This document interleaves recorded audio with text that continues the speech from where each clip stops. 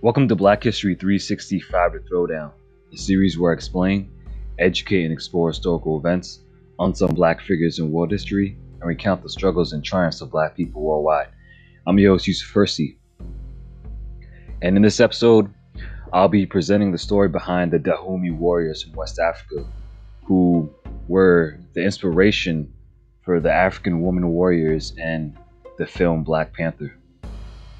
I, for one, didn't know about them, but after taking a look at the photos of the Dahomey warriors in the fictional Dora Milaje from the Black Panther, it's hard not to notice the similarities and the inspiration for the blueprint on how they helped depict the woman army in the Marvel Universe in the Black Panther.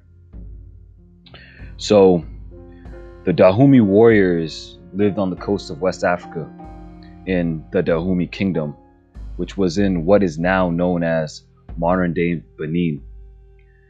It was once home to one of the most fierce and elite female warrior troops in world history.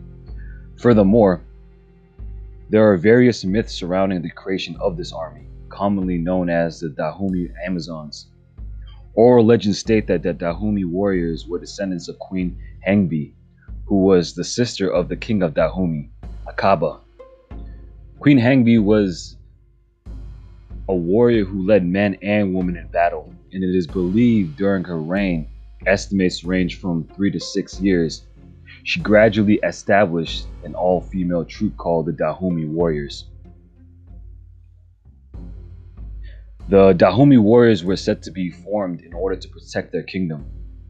The kingdom Dahomey was outnumbered by their enemies and the rise of the European slave trade, which forced the kings of Dahomey to conscript women into the military with their main objective to protect the king and their kingdom.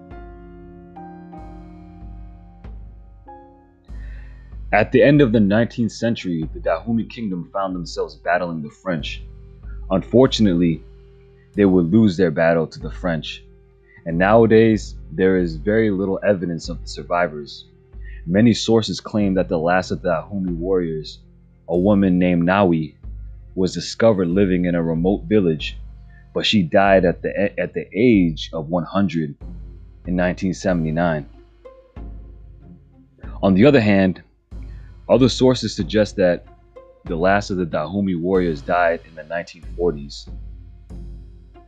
All in all, the Dahomey warriors have gone down in history as strategic leaders, fearless warriors, ruthless soldiers, and revered protectors.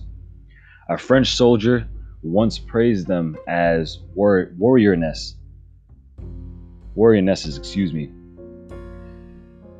who fight with extreme valor, always ahead of the other troops.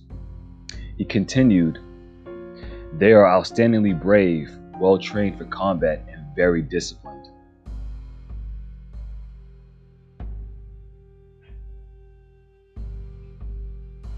And this concludes this episode.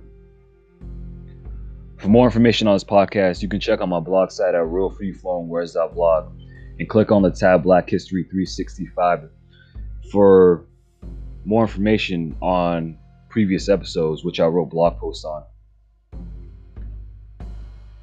This show is made possible by Anchor, which is providing a great and easy to use service for new and seasoned podcasters. If you enjoy listening to the show and learning something new, then make sure to subscribe on Spotify or whichever platforms you listen your podcasts on. By doing this, you'll stay up to date with my future episodes. And be sure to tune in every Tuesday and Friday for new episodes. On the next episode, I'll be presenting the story of Claudette Colvin, who was she was a civil rights activist who was not really well known. Many people are familiar with Rosa Parks as the first black woman to be defiant as when it came to refusing to give up her seat on to a white person. But Claudette Colvin she did that before Rosa Parks, but her story isn't very familiar with many Americans. So stay tuned for her story in the next episode. Black history should be learned about and celebrated every day, and not just in 28 days. So stay educated. I'm your host, Yusuf Hersey. And until the next episode, peace.